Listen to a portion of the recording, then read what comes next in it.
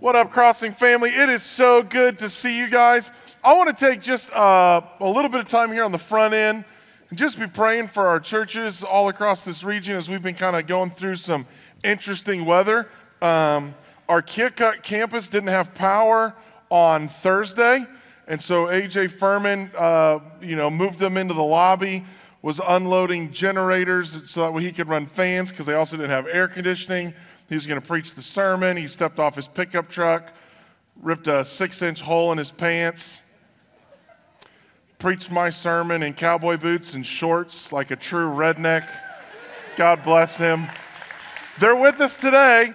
And then our Jacksonville campus doesn't have power or internet, so they're traveling to Pike County, and they're watching online. And then I think some of them are joining us from the lobby.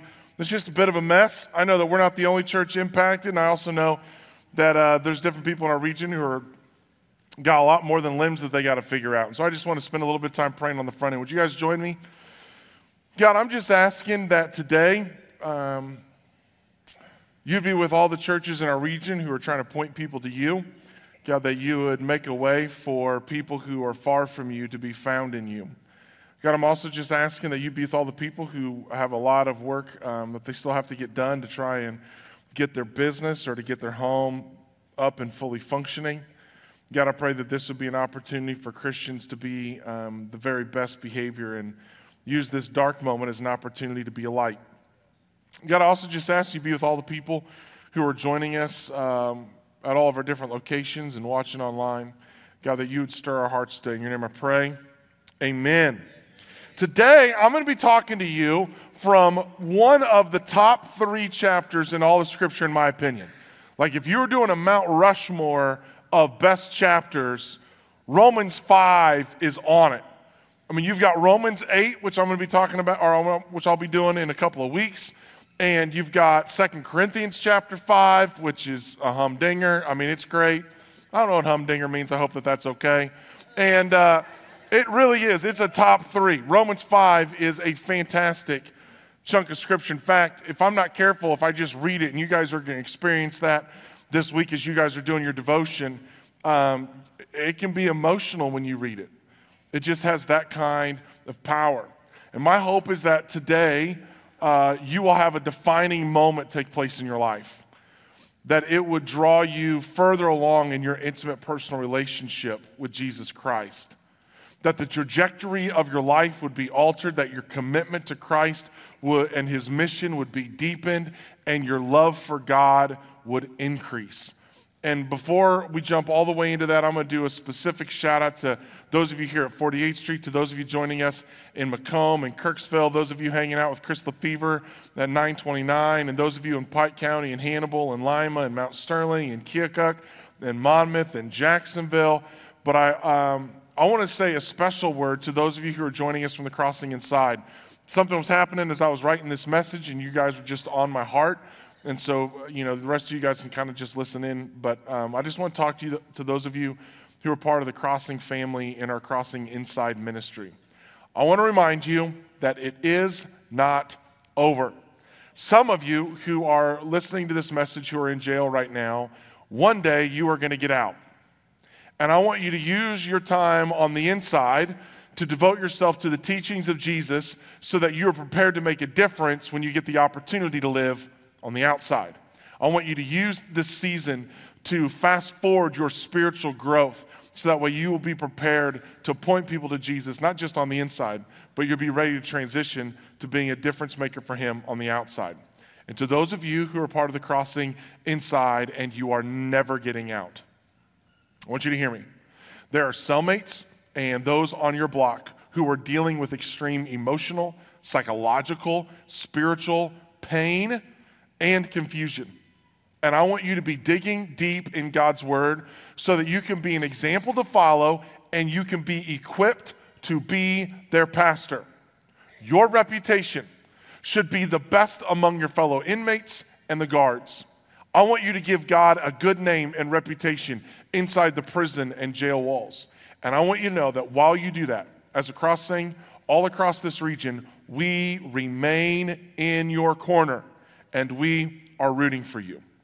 And to those of you who are watching online, from wherever you are watching from and for whatever reason you are watching, whether you're sick or you're traveling with sports or whatever it is, maybe you're just outside of our region and you haven't found a church home yet, we are so glad that you are making time for Jesus today. At the very beginning of this sermon series, we kind of talked about the book of Romans, and we broke it down into 3 big chunks. That chapters 1 through 8 are pillars of truth, where we learn how God can be trusted and that we can build our life around it. And then in chapters 9 through 11, what it looks like to trust God when others don't. Some of you feel like that's the reality you're living in. You're trying to follow God, but the people around you aren't. How do we do that? Chapters 9 through 11 are going to talk about it. And then chapters 12 through 16, we're going to talk about being noticeable neighbors. Neighbors that make a difference, that show up in ways in other people's lives to point people to Jesus. And in chapter 1, we learn that God can be trusted because his gospel is true. The gospel tells us that we are all sinners, but that Jesus is a good Savior. You and I are jacked up. Turn to your neighbor and say, you're jacked up. You are telling the truth. Okay? Nobody gets it right. Nobody has it right. We are jacked up, messed up, sinful people. But Jesus is a mighty Savior. And our salvation is not based on us. Our salvation is based on him. That is the good news. But the good news comes after the bad news. We're jacked up, but God can unjack you up, whatever that looks like. Chapter 2, we learned that God can be trusted because his patience and his kindness lead us to repentance. Because God has been patient and kind with us, you and I must be patient and kind with others with the hopes that they too will come to repentance. In other words, our strategy to helping people come into a relationship with Jesus Christ should match God's strategy for helping us come into an intimate personal relationship with Jesus Christ. You got to ask yourself, why would you have a different strategy than God's strategy to get people to God? So as Christians, this is tough news. It's not bad news. It's tough news. You and I have to work at being patient and kind. Quick gut check. If people were to describe you right now, would they go, this is one of the most patient and kind people I know? Then you get an F for failure, okay? We need to have God's strategy if we want to get people to God. Chapter 3, God can be trusted because he is faithful when we're not. He provided a way that we could not. You and I cannot fix this. You and I cannot make things right. Therefore, we can't boast in ourselves about how awesome we are. We can only boast about how awesome God is because God's the one who made a way.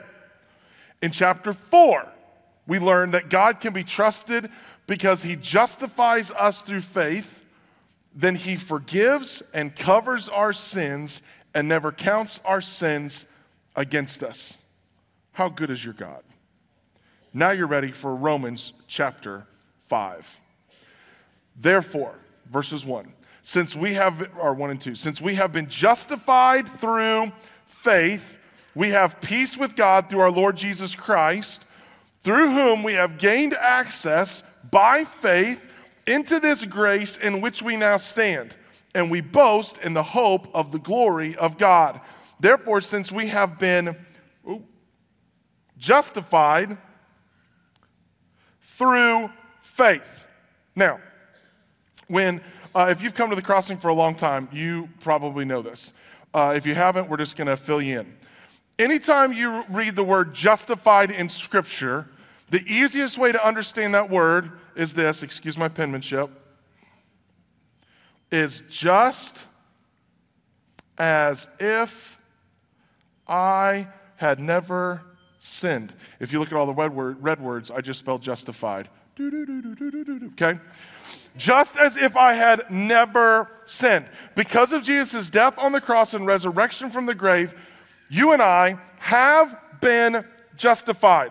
Our slate has been wiped clean as if it never happened. Some of you, You have kids when they come in from a long weekend, like to celebrate Memorial Day, Mother's Day, Father's Day, and they trash your whole house, right? And then someone goes about your house cleaning it all up as if it never happened. High schoolers, when your parents said that they could trust you and you went out of town and they went out of town for a weekend because you're not the kind of person who would throw a party, but you threw a party. And then you cleaned up as if it never happened. That is what God went about and did on your behalf when it came to your sin. He made it as if it had never happened. Now, how many of you guys are English people? Like, you were good at English in school. Not like speaking English, like English classes.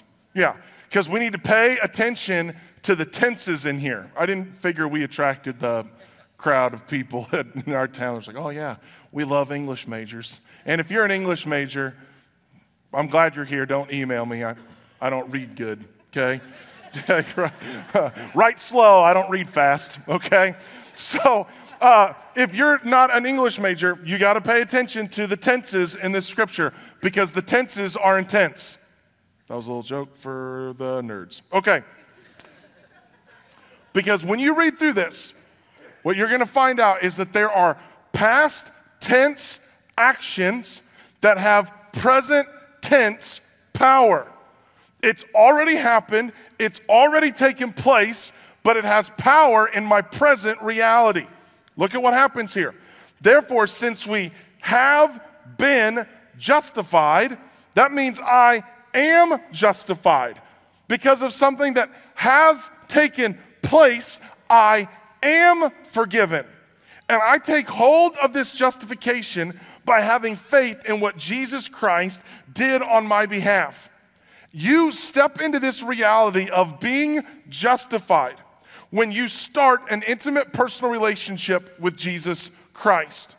You begin this relationship when you believe that God made you, loved you, and sent his son Jesus to make things right on your behalf. And then you turn away from your sinful behavior of you being in charge, and you start and living for yourself, and you decide to start living for Jesus. You make him the Lord of your life. He's the one who's in control. This leads you to wanting to be obedient in the area of baptism and all of the ways that Jesus calls us to live. And when you get baptized, when you're obedient in the area of baptism, when you are being baptized, you experience the washing away of your sins. You model the death, burial, and resurrection of Jesus Christ. You also live out the example that Jesus did when Jesus himself was baptized. And you are doing what he commanded his followers to do, which was to be baptized. How can you call yourself a follower of Jesus if you're not going to follow the commands and the teachings of Jesus? That this is just part of what it means to be a Christian. And when this happens, we become justified, and that makes us this happens through faith, and we end up at peace with God. There is no longer any war. Once we were enemies with God, now he has made peace between us and God through Jesus. But hear me, just because we are at peace does not mean we will not face discipline. Some of you might be going, well, if I'm at peace with God, why is there this thing that I'm having to navigate? It's because God's disciplining you. Well, why is God disciplining you? Well, I'm glad you asked. Ready? Look what it says in Proverbs chapter 3, verses 11 through 12. My son, do not despise the Lord's, everybody say this word, discipline, and do not resent his rebuke, because the Lord, say this next word, disciplines those he, God disciplines you because he loves you. That's why. Parents, you know this. When you love your kid, you care about how they're going to turn out, and when they're doing things that are going to make them turn out the way they shouldn't turn out, you discipline them. How many of you are perfect? Yeah, I saw a couple husbands trying to raise their wife's hand. She keeps telling me she is. Yeah, but she's not, right? That's just not how it works.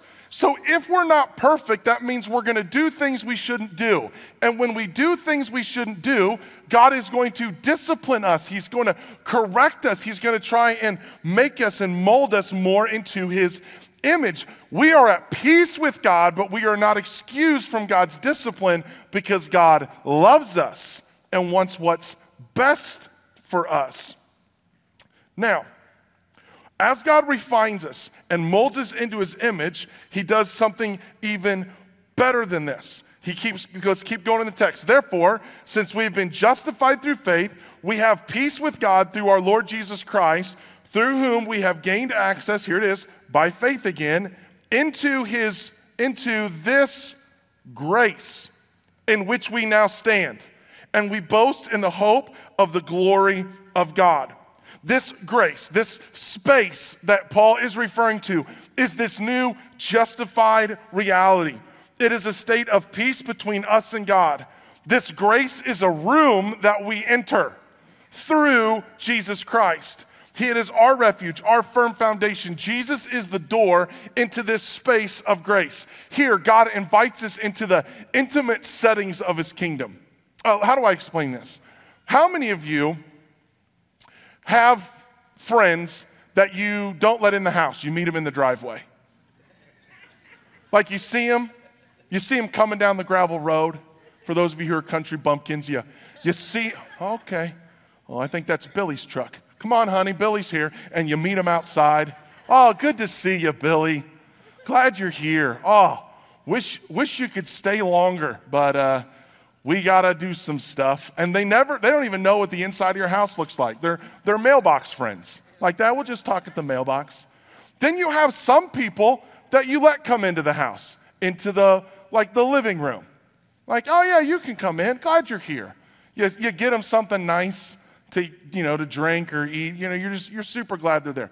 But there's a small subset of people, hang with me, that you would let use your master bathroom. Like you'd let them walk into your house, into your bedroom, where all the clothes are not put away, by the way, and use your restroom. I don't have any friends that are that close. They've never been like, Clayton, use the master, right? They've always been like, nope, you can go when you go home. That's when you can go. Here is what God is doing. He's inviting you into this space of grace. How close do you have to be to use the master bathroom? Family. Okay, this isn't in the sermon. There are 4 bathrooms in my house. There are 4 people that live in my house. All 4 of us use my bathroom. I wake up in the morning because I'm a man.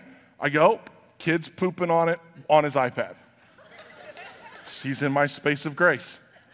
As soon as he gets done, the seat doesn't even get a chance to cool down. Next kid comes in. And then, of course, I'll be using the restroom, and my wife will come in to start doing her makeup and hair, and she's like, I cannot believe you're in here. I'm like, we married each other. This is ours. He has one. This is for other people. I don't know who but I want to use God invites you into this space of grace. Okay? You will not forget Romans 5. Now, because we have experienced this peace, this results in the big things of life being taken care of. All that's left are the little things. Because we are at peace with God, all that's left are little things. Now, I'm not saying that little things aren't real things. I'm not saying that little things aren't hard things. And I'm not saying that little things aren't hurtful things. But in the grand scheme of things, God has justified you, purified you, saved you from your sin, made a place for you in heaven to spend eternity. He solved your eternity. But yes, there's still some stuff that you and I are going to have to navigate here in the physical realities of life. But we tend to have such an upside down view of the things of God. Here's what God's saying. I've paid off your house, but you still have to vacuum. Like there's still some stuff you're going to have to navigate in the realities of life. And we are so upside down when it comes to this kind of stuff. We make the spiritual realities small and we make the physical realities big. That's why it's so hard for us to live out God's plan and God's purpose for our lives. We spend and save like this world is all that matters instead of God's eternal kingdom. We navigate stress and hardship with our eyes focused on physical realities and not the spiritual ones.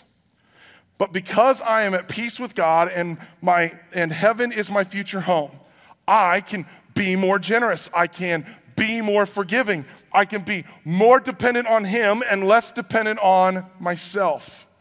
Then Paul goes on and he takes us down a pretty interesting road. Romans chapter 5, 3 through 5. Not only so, but we also glory in our, everybody say that word, sufferings. That didn't make any sense. He unpacks it because we know that suffering produces perseverance, this patient endurance. Perseverance produces character. And character produces, everybody say this, hope. And hope does not put us to shame because God's love has been poured out into our hearts through the Holy Spirit who has been given to us. Hear me. Just because we have this firm foundation, this state of grace, this justified reality does not mean that we won't have hardships. Christians might suffer more. Not only do we have to navigate the general hardships of life, but Christians suffer because of Satan and persecution. Christians have to navigate doubts about God and how can life be so hard if God is so good? They end up rethinking things, wrestling through spiritual and physical realities. It's not the atheist, but the Christian who has to ask, why God? Why did this happen? What about all the things you promised? Why is life so hard? What about all of my unanswered prayers? Christians will suffer. I want to absolve you of the idea that once you come into a relationship with Jesus Christ, life becomes easy. And that the evidence in your life that God is in your life is that your life is pain-free. I want you to be absolved of that reality. To be a Christian might mean not only do you suffer, it might mean you suffer more. And he says we're supposed to rejoice. I mean, rejoicing in hope is one thing, but rejoicing in our suffering, that don't make no sense. But he says, look at what suffering does. Suffering produces. It produces inside of you and me this perseverance, this patience, the ability for you and I to bear up underneath whatever comes along, believing that God will come through or get them through. We're going to get more into this into Romans chapter 8. But I'm willing to wager that all across this region, at all of our different campuses, and probably every single row, there are some of you who can go, you've been through hard things. How many of you have suffered?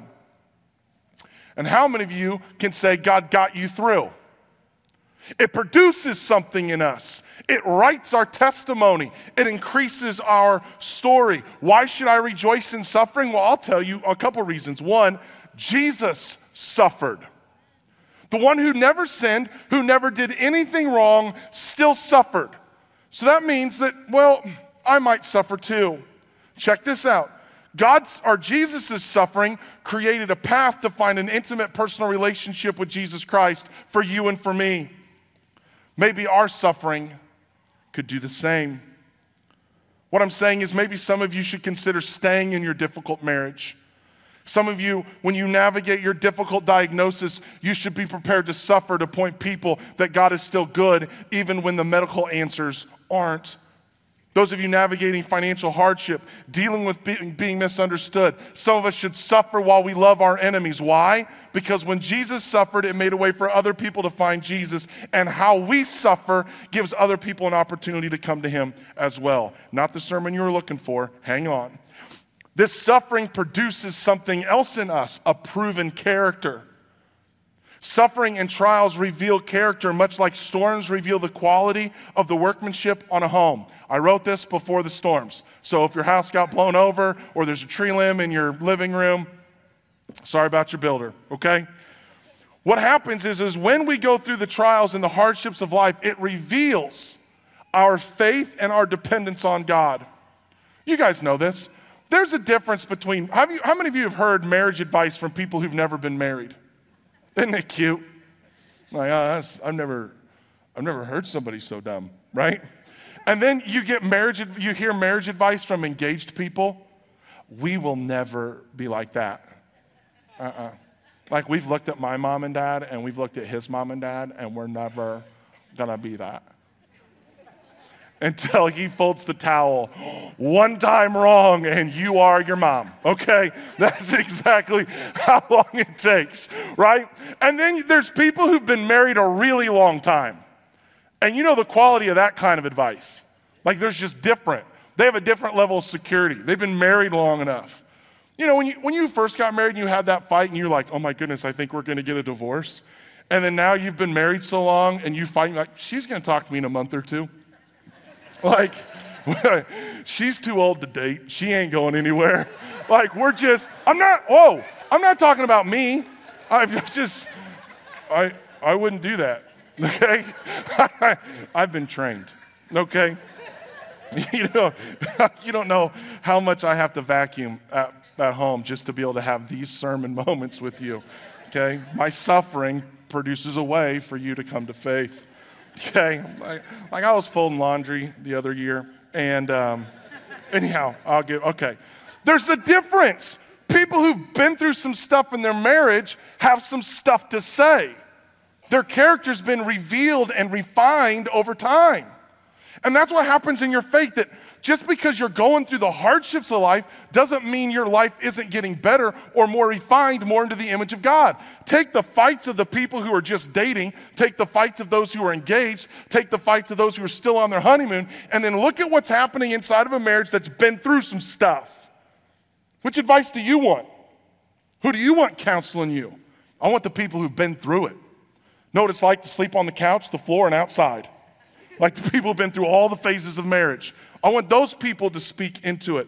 And this suffering purifies us because it takes the things that we've been depending upon away. This proven character produces hope because after you've been through some things and you come out the other side, you have more hope about getting through the things that lie ahead. Furthermore, our hope in the glory of heaven becomes even more real to us. As our victories increase, so does our hope in a God who's never once lost a battle. We have a confidence as we go through life. And he says, therefore, we will not be put to shame. Hear me, Crossing family. We will not be put to shame. We will not be disappointed. Even though you might be mocked for your faith, ridiculed for your faith, your hope is solidly based. Think of Noah. Noah was told by God to build an ark. And Noah started building the ark, and everybody around him, what's an ark? It's a boat. What's a boat? It's something that floats on big bodies of water. Why do you need that? Because it's going to rain. What's rain? Water's going to come down from heaven. It's going to fill everything around us. Day after day, week after week, month after month, year after year, Noah was living out his hope in God that one day the rains were going to come and people were going to need a boat. And it looked like he was the biggest fool up until it started to rain. His hope was not put to shame, and neither will yours. Now I'm ready to preach my sermon. The next 3 verses, in my opinion, are the best 3 verses to answer the question, how do I know that God loves me? If you want to know how to bookmark these 3 verses, if you're looking for your tattoo verse, Romans 5:8 is a top 3 tattoo verse. How do I know that God loves me? You might be going, but Clayton, I already got the John 3:16 tattoo. That's why God gave you 2 arms, okay? 2 arms, 2 legs, 2 eyelids, I don't care. Because John 3:16 tells us that God loves us and how he loves us.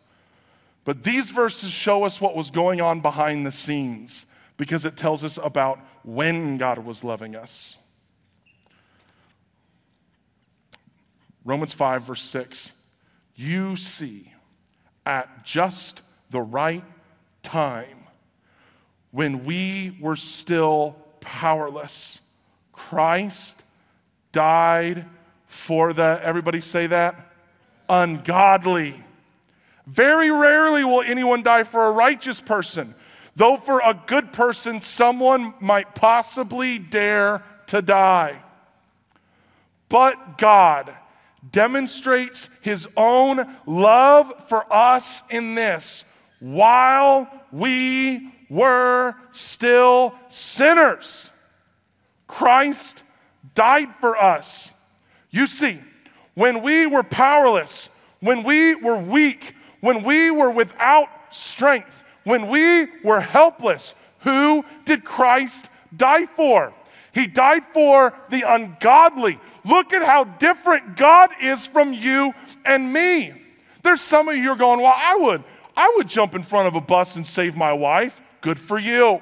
There's some of you moms who are going, well, I would jump in front of a bus for my little grandbaby. Well, good for you. Very rarely will someone die for a good person or a righteous person, but none of us, not one of us, would die for the ungodly.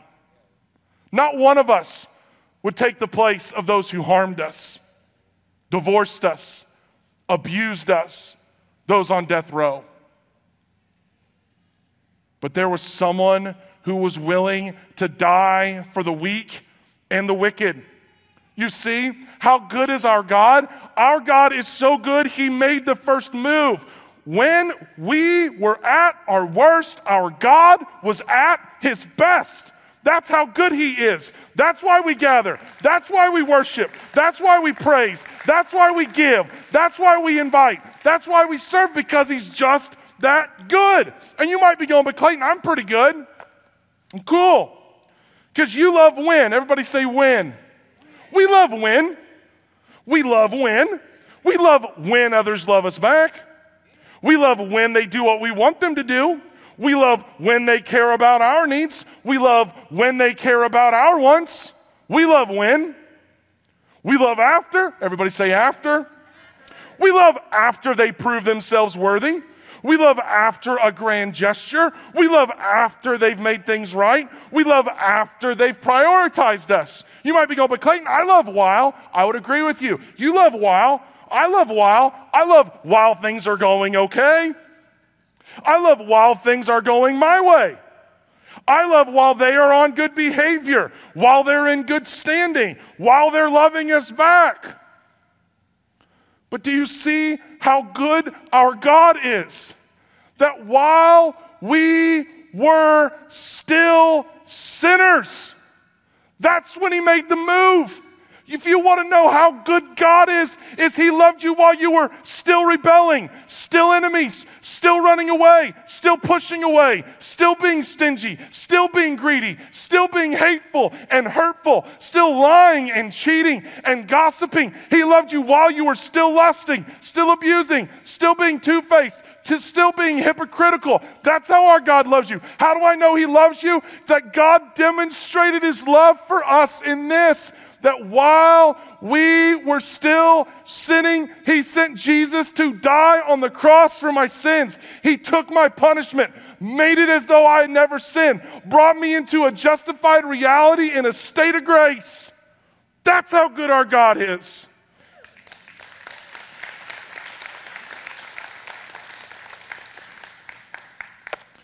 God can be trusted because he was at his very best when you and I were at our very worst. God can be trusted because you and I will not face the wrath of God that we deserve for our sins, because Jesus has already done that in my place.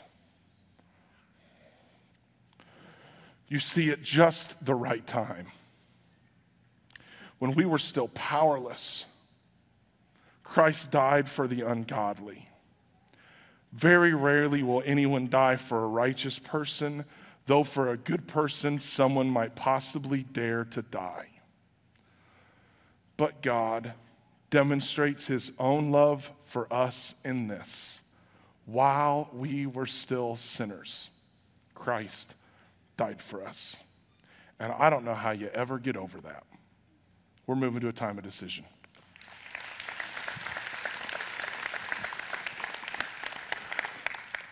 We serve a God who made the first move. Therefore, as Christians, we need to be people who make the first move. But I want to clear some stuff up, specifically to those of you who've never started an intimate personal relationship with Jesus Christ. In Jennifer and I's relationship, I made all the first moves.